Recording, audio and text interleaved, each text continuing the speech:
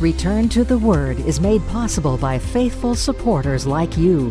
Find out more at returntotheword.com.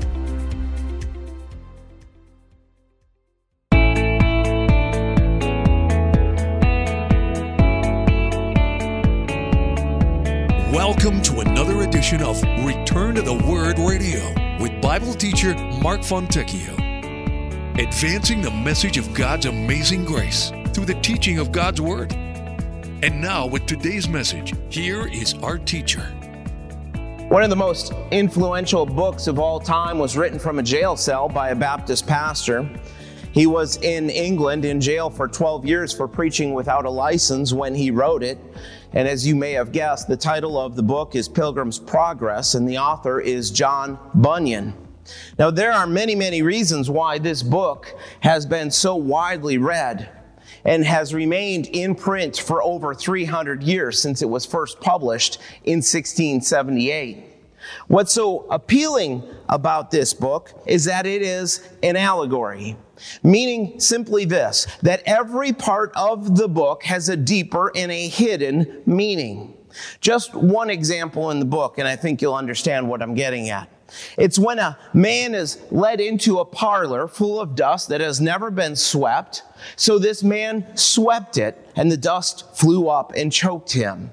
Then a woman sprinkled the floor with water, and when she was finished sweeping, it was all clean. And see, there's more to it in the story than just sweeping and cleaning. The parlor represents the heart of man. The dust is sin, inward corruption. Sweeping is the law. Sweeping with the law could not clean him. It actually choked him. Water sprinkled, it is the gospel of Jesus Christ that cleans.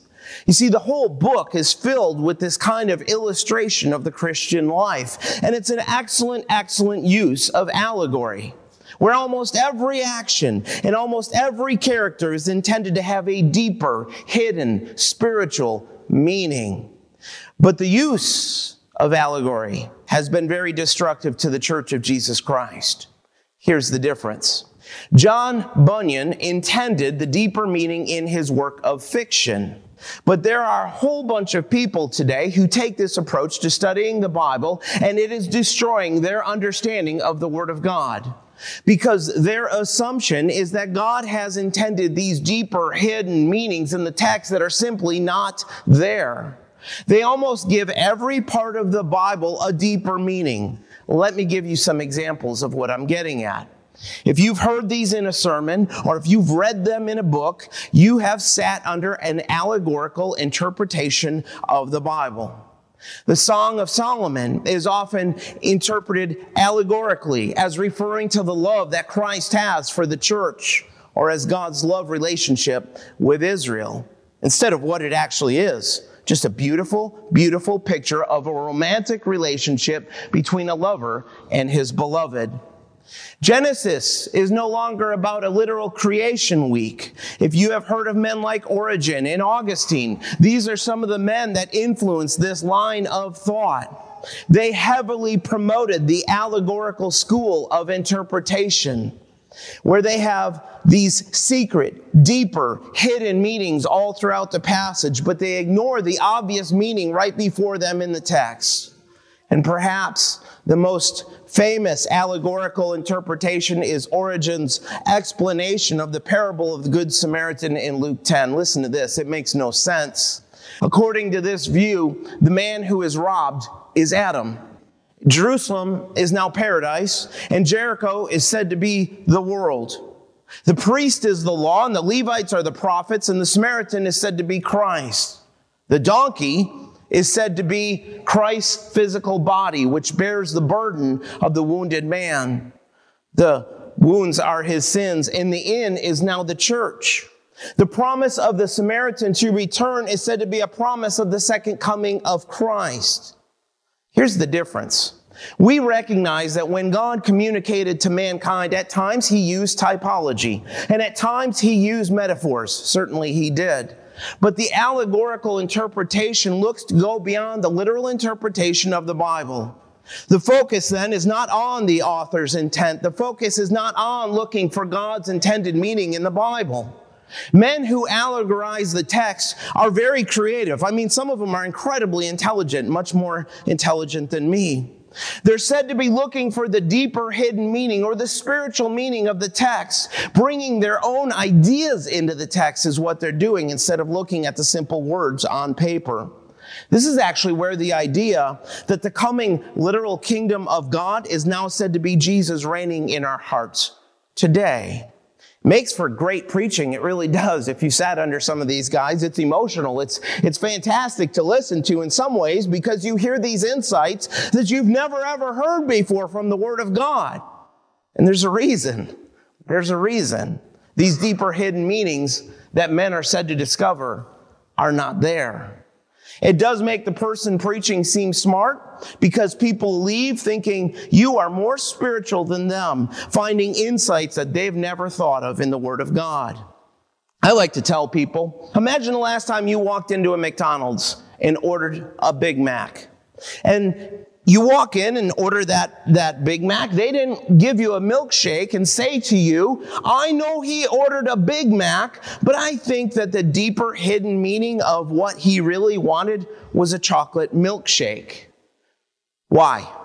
Because we understand language, because it has inherent meaning. We let the words on the page dictate the meaning. So we reject the allegorical interpretation of the Word of God because all it does is read our preconceived ideas into the text. Now, our goal is to let the teaching of Scripture flow from the Bible itself, from the words that God used to communicate to mankind, not looking for any mystical hidden meaning. But this is why Galatians 4 stands unique, and there's a reason why I'm telling you this all this morning. It is the only place in the New Testament where some of the translations refer to this as an allegory from the Old Testament. Let's skip down to verse 24 for just a second.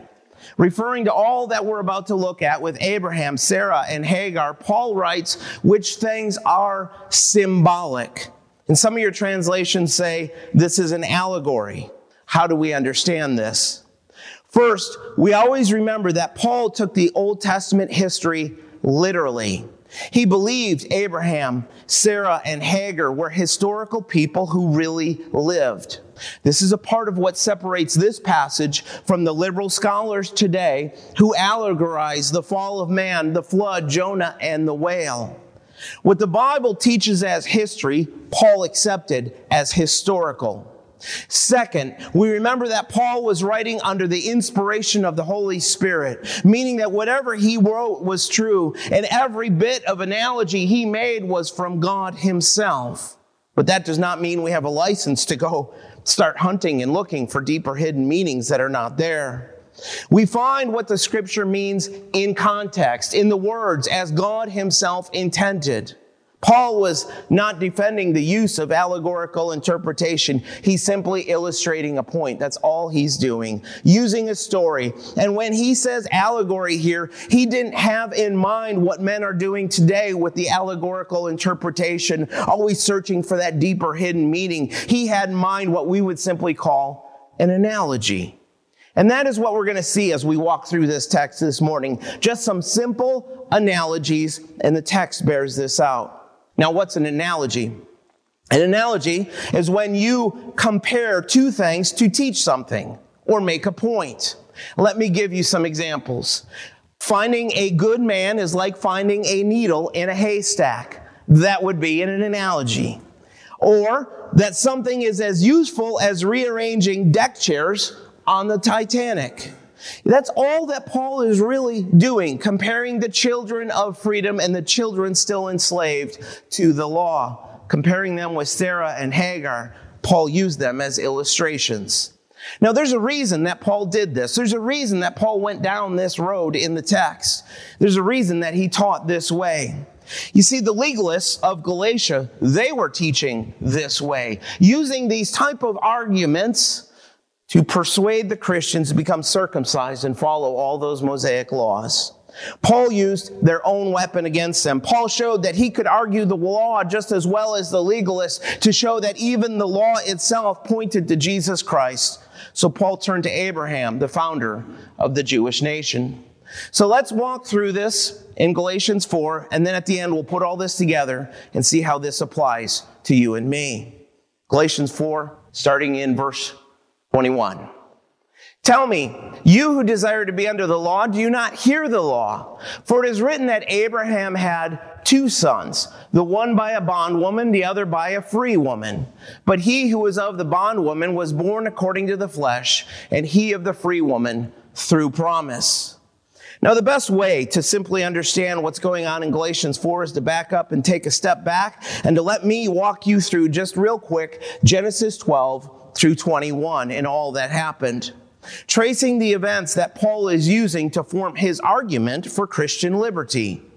At age 75, you remember that Abram is called by God and told to go to Canaan. And God made him several promises, including the assurance that he will have many descendants. This is Genesis 12. Abraham's wife is barren, but she and Abraham had been hoping and praying for children, and God had not answered their prayers because he was waiting until both of them were as good as dead. Then he would perform the miracle of sending them a son. At age 85, Abraham realized Sarah seems to have given up hope. With a complete lack of faith, what did they do? They came up with a solution. She asked Abraham to marry her handmaid, Hagar, an Egyptian slave girl, to have a son by her. Sarah would regret this later. This was a legal act in the ancient world. It was something you could legally do, but not acceptable in the eyes of God. Abraham caved. Abraham did as she asked and married Hagar. This is Genesis 16. Abraham then at age 86, Hagar is pregnant, and of course what happens? Sarah becomes jealous. And if you look at Genesis 16:5, Sarah blamed Abraham. Sarah blamed Abraham. There is friction and discontentment in this household, which results in Sarah throwing Hagar out, but the Lord intercedes on behalf of Hagar. He sends her back and promised to take care of her and her son. And Hagar was told by the angel of the Lord that Ishmael would be what? He shall be a wild man. His hand shall be against every man, and every man's hand against him, and he shall dwell in the presence of all his brethren. Meaning nobody could control this guy, not even his mother. The new son is born when Abram is 86 years old, and he calls him Ishmael. This is the teaching of Genesis 16. Age 99, once again, the Lord speaks to Abraham and promises him that he will have a son by Sarah and tells him to name the child Isaac. And at age 100, 25 years after the first promise, you think you've waited long for your prayers to be answered. 25 years after the first promise to have descendants, Sarah was over 90 years old when Isaac was born.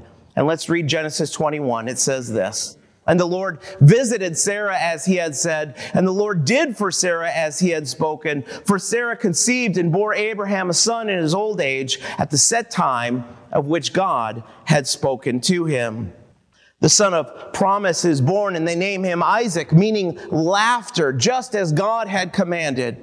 But not everything is happiness and joy in that home, because the arrival of a new child creates a new problem for this family. For 14 years, Ishmael had been Abraham's only son. Abraham loved him. Abraham cared deeply about Ishmael. It was his only son, and he spoiled him. And Ishmael sees Isaac now as a rival, and his reaction to the new son threatens to split the home. So now Abraham's 103. He's 103 years old, and it was the custom for the Jews to wean their children when they were around 3 years old. But Genesis 21 teaches us Ishmael began to ridicule Isaac, to make trouble in the home, causing problems. So Abraham says enough is enough, and he sends them away because that is what the Lord tells him to do. But it breaks Abraham's heart. So Paul is using this story I just told you to show the difference between children of the faith and children of the flesh by the will of the men. And that is all he's saying actually in verse 21 in our text. Go back to the writings of Moses, he's saying, and learn. He's saying, are you not hearing? Are you not listening to what it says? See, Abraham and Sarah, they showed weakness when they brought in Hagar and tried to help God with his promise to give them a son. Abraham had given up hope for a son through Sarah, so Abraham tried through Hagar. This is a symbol of bondage. This is a symbol of failure and doubt. Paul is telling us that this act is illustrative of man's attempt to please God by the works of the law. Doing things by the flesh. Doing things under our own power, by our own strength, instead of by the power of God. Now, there is a remarkable contrast between these two sons. Isaac and Ishmael have the same father, but different mothers. The son of the slave woman, Hagar, is Ishmael, born through a sinful human effort of an ordinary birth. The son of Sarah is Isaac. He was the child of promise. There was nothing ordinary about his birth. It could be explained by nothing but the hand of God. Jews say they are children of promise, but Paul has a lesson that looks beyond just a physical connection here.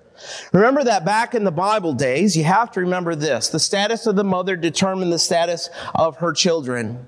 And if the mother was a slave, then her children were slaves, even if the father was a king. But on the other hand, if the mother was free, then her children were also free, even if the father was a slave.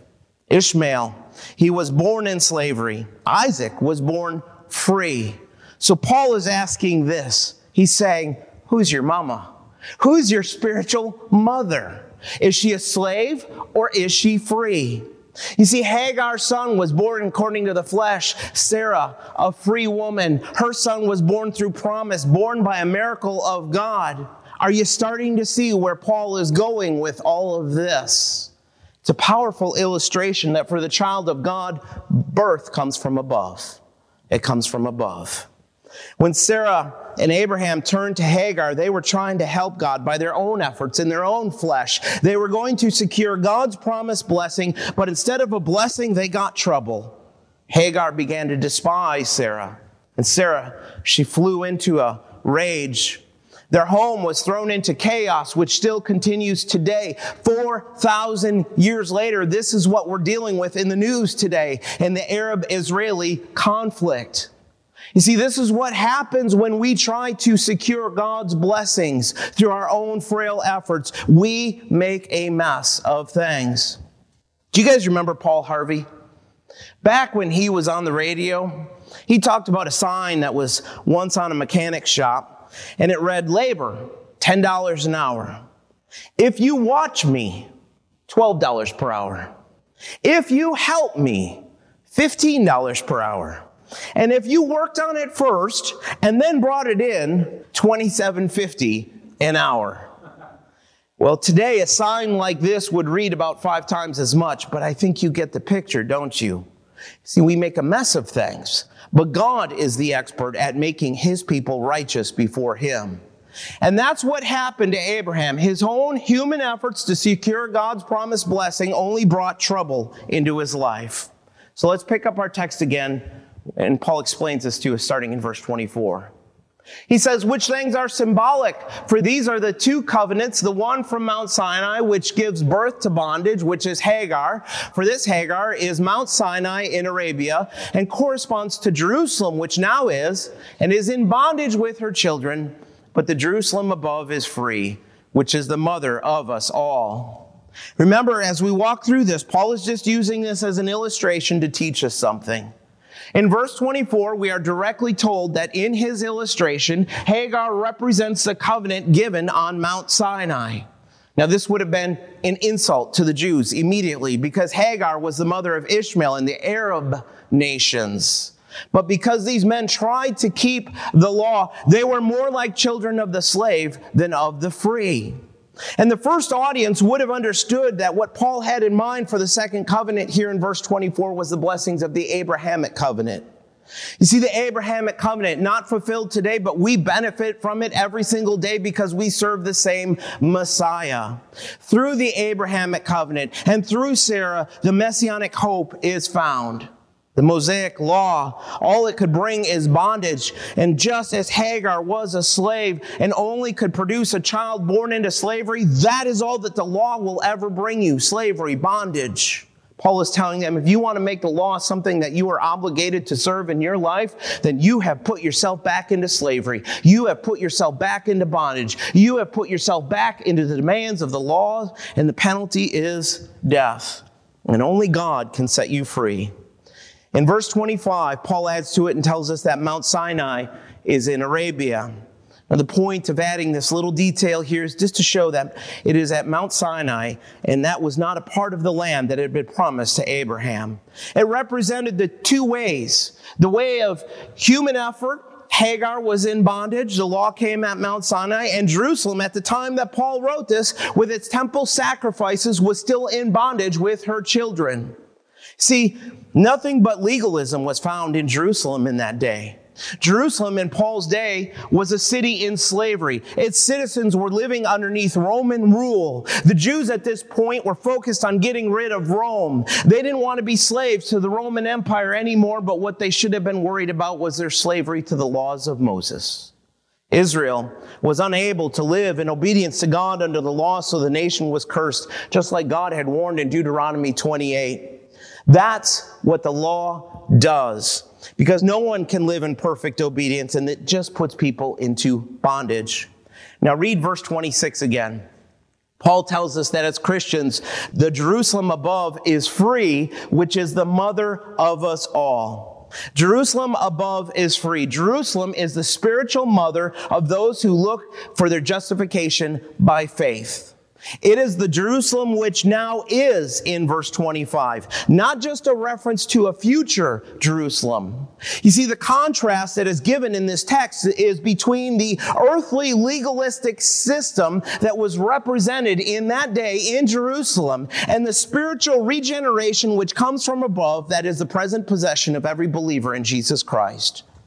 The Jews have their religious center in Jerusalem. This is an earthly, man-made city. It was where God was worshipped, but the nation rejected God. The nation murdered the prophets. The Jerusalem from above is the mother of all the children of grace. Those in Christ, believers in Christ, you and I, we have a citizenship, a heavenly citizenship. In Christ, you belong to a heavenly Jerusalem from above. A follower of Christ today, you can go tour over there, can't you? We talked about this last week. You can go to Jerusalem where the temple stood. You can go to the Western Wall, but that is not the center of your faith, because we look to the heavenly Jerusalem, looking up to where Christ is. You see, Paul was telling the Judaizers the same message that John the Baptist gave and that Jesus gave. You must have a spiritual birth. Now God, He has a physical seed, the nation, the people of Israel, but even they need to be reborn by God. The contrast is still about the law and grace. Galatians Christians were thinking that they were on the right path, but they were deceived into thinking that the law would bring them blessing. Now Paul wants them to see what we really find there in the law, bondage. Instead, look up, he tells them, to our heavenly home.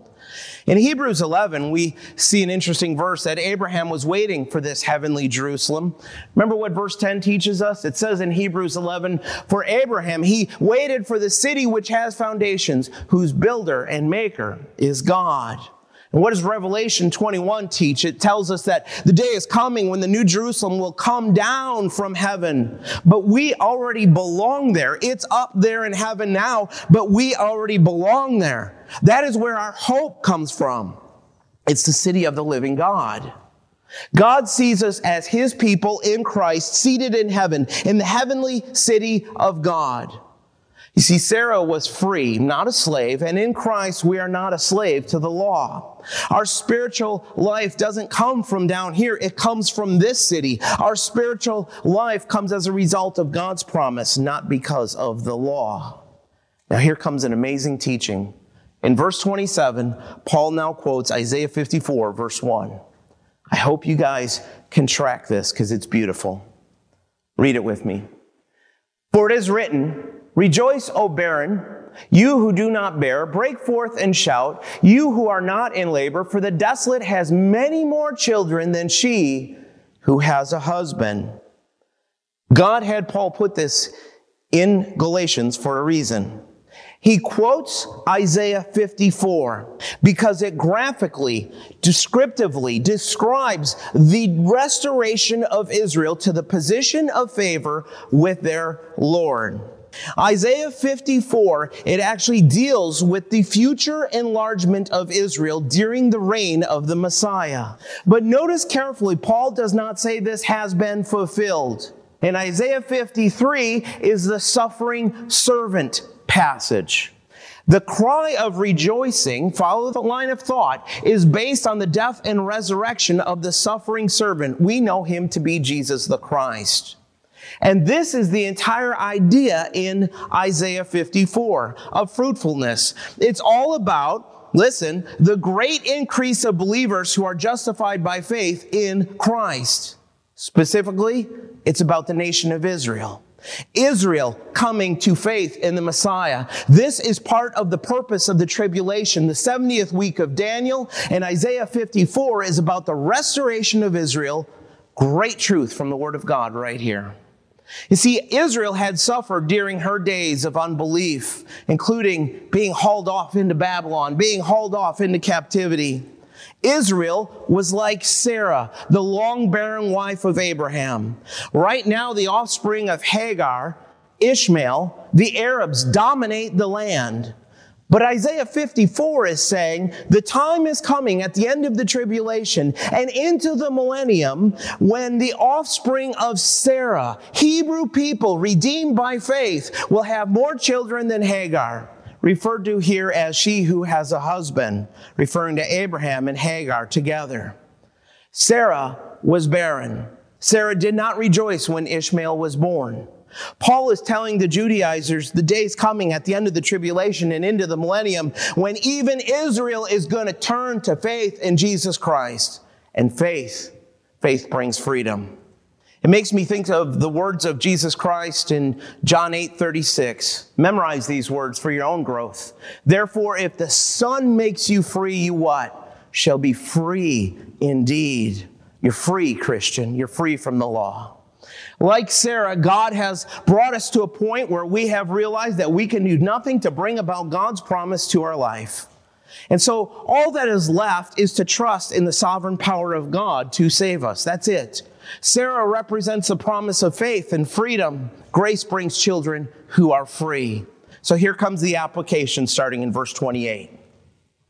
Now we, brethren, as Isaac was, are children of promise, but as he who was born according to the flesh, then persecuted him who was born according to the Spirit, even so it is now.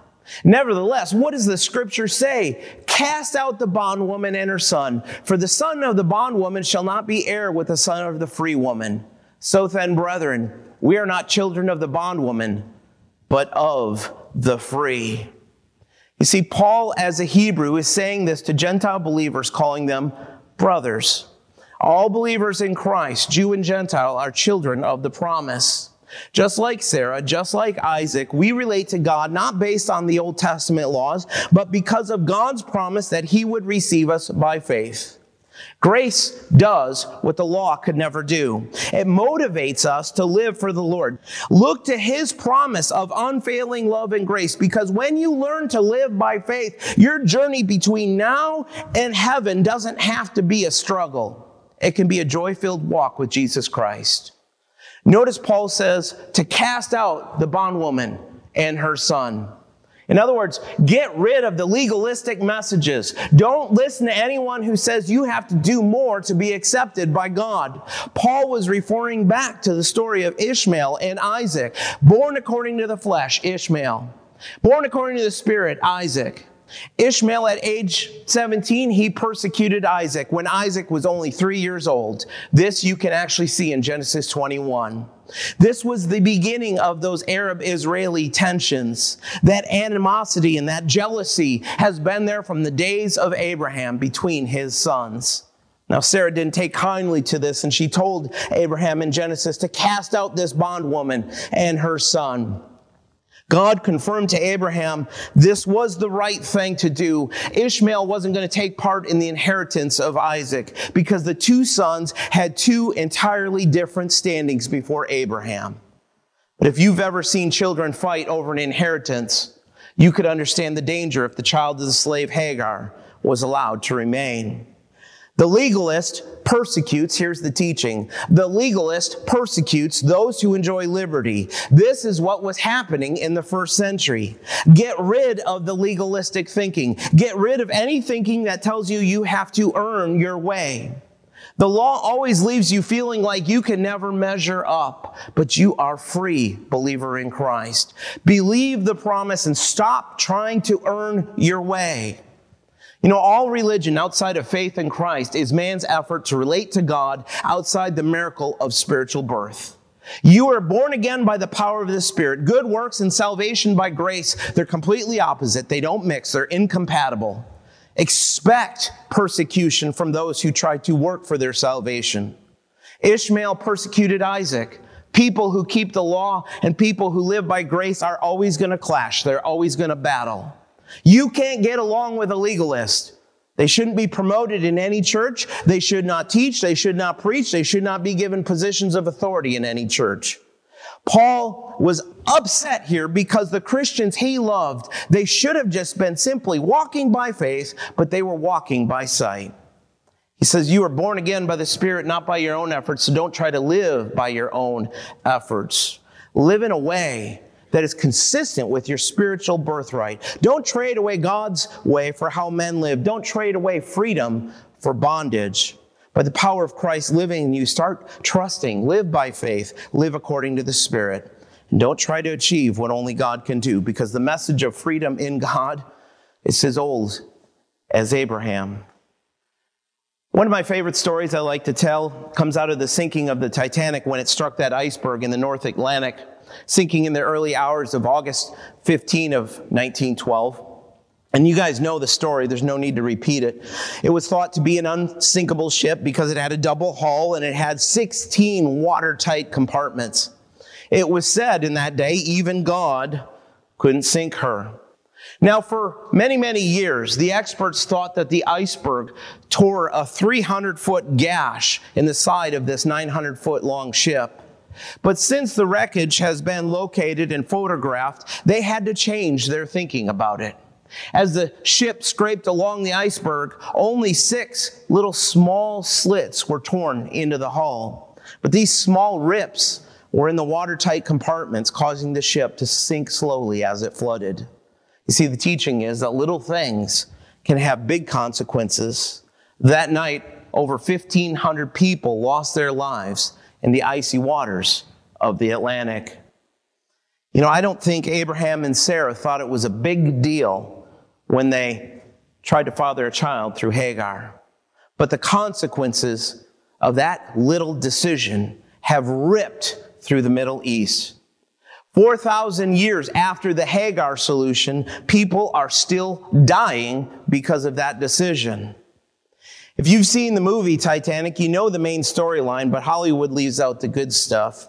You know, there was one hero on the Titanic that Hollywood never mentioned, and some of you know of this man. On board the Titanic was a Baptist pastor from Scotland named John Harper. He was only 39 years old, traveling with his 6-year-old daughter, Nana. And he was traveling to the States at the time for John to preach at Moody Church in Chicago. His wife had died a few years before this, and he was raising Nana as a single dad. And as the ship was sinking, John placed Nana into a lifeboat, but he made no effort to follow after her. Instead, he turned and he ran through the ship, yelling out the words, "Women, children, and unsaved into the lifeboats." He continued to pass through the crowd, imploring people to place their faith in Jesus Christ. He gave his life jacket to a man who was not a Christian and told the man, "You need this more than I." As the ship slipped beneath the surface, the water was filled with people clinging on to pieces of debris. And of the hundreds of people that were floating in the icy water, only 6 were rescued. And one of them was a man who met John Harper in the water. Just 4 years after the Titanic sank, this man shared his testimony at a church in Hamilton, Canada. And he told the church, "I am a survivor of the Titanic. And when I was drifting alone that awful night, the tide brought John Harper also on a piece of wreck near me. 'Man,' he yelled out to me, 'are you saved?' No, I said, I'm not. And so he replied, believe on the Lord Jesus Christ, and you shall be saved. And the waves took him apart again. But a little while later, they brought him back together. And he said to him again, he said, are you saved? No, I honestly cannot say that I am. And again, John Harper yelled out to him, believe on the Lord Jesus Christ, and you shall be saved. A short time later, John Harper sank down into the ocean, and this man testified there on that night, alone in the water, with 2 miles of water underneath me, I believed. I am John Harper's last convert. And if you ever find yourself in Glasgow, Scotland, be sure to visit Harper Memorial Baptist Church, named after Pastor John Harper. You see, his body was never recovered, but near the church is a tombstone for him that is inscribed these words that says, greater love hath no man than this, than a man that laid down his life for his friends. You are a child of freedom. You have been set free by God's amazing grace, because this is what Christ has done for us, laid down his life for us. You see, grace invites you to simply receive God's free gift of eternal life. But when you're in the icy water, hanging onto a scrap piece of wood, facing the imminent prospect of death, there's nothing that you can do except believe. The name Ishmael, it means God is paying attention. It represents performance-based religion. Isaac means laughter. The name represents joyful living under grace. Ishmael represents the belief that you can make yourself more attractive or more lovable before God by doing certain things, by abstaining from bad things. What a miserable way to live. But Isaac, he represents supernatural birth, because there is no other way that a 90-year-old woman could give birth. The thought was laughable. The birth was a miracle. It had to be a divine intervention, and that's what grace is. You see, grace is knowing that it's humanly impossible for me to be good enough for God. And so he needed to step in at the cross and perform a miracle. Jesus became sin for me so that I may become the righteousness of God by faith. Ishmael was proud of being the firstborn son, and he ridiculed little Isaac. How sick is that, ridiculing a 3-year-old child? But this is the same thing that legalism does. It produces pride. Isaac knew he didn't deserve the blessings of the second son. Because he was a second son, he shouldn't have had those blessings, but he accepted it simply as a gift. In Luke 18, Jesus told the story of 2 men who went to the temple to pray. You remember the story. One was a legalistic Pharisee, and the other was a tax collector, considered to be the worst of the sinners in that day. And the Pharisee prayed, God, I thank that I am not like the other men, especially this tax collector. I fast, I tithe, I'm a good person. But the tax collector bowed down and said, Lord, have mercy on me, a sinner. And then Jesus asked this question. He said, which one do you think went home justified? Which attitude describes you? Which attitude describes you? Legalism lets you brag about how good you are. Grace humbles you to realize that only God's mercy can save you. And just as Ishmael and Isaac could not live in the same house, let me tell you that neither can legalism and grace. Either believe that there are things that you can do to make God happy on your own, or you rest in his grace and you rest in his love, living with the gratitude you now have as accepted into the family of God. See, this gratitude and love is what motivates and inspires us to live for him. So kick out those legalistic teachings. Keep them out of your life, and for goodness sake, would you please keep them out of the church? What would it look like this week, Christian, if you lived enjoying the fact that God loves you in spite of how much you fail? What would that look like this week? Abraham and Sarah, they had to learn some hard lessons. God promised a great number of descendants, but they showed a lack of faith when they launched the Hagar solution. But God has also made you promises, hasn't he? He has promised you rest for your soul. He has promised you he will never leave you nor forsake you. He has promised you unconditional love, that he will direct your steps, and that he will one day return for you. Worry is sin.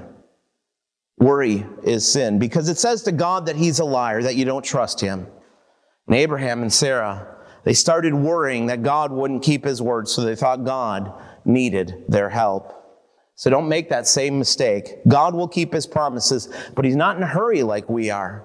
You know, we try to take shortcuts. We want that instant gratification, but remember that with God, timing is more important than time. And his timing is always perfect, isn't it? So God has a plan for your life. Let him direct you and let his grace sustain you. And let your life be lived by faith as children of his freedom. Return to the Word Ministries is committed to teaching the full counsel of God's Word and the gospel of Jesus Christ. For more about our ministry, please visit returntotheword.com. Return to the Word is a faith ministry. This means we freely distribute the teaching of the Word of God over the air and online. We do this without charge. If you feel led to support the ministry with a donation to help cover these costs, you may do so on our website, returntotheword.com, or by mailing a donation to Return to the Word, P.O. Box 879259, Wasilla, Alaska 99687. Thanks for listening, and we pray that the Word of God will be a lamp unto your feet and a light unto your path. Join us next time for another edition of Return to the Word.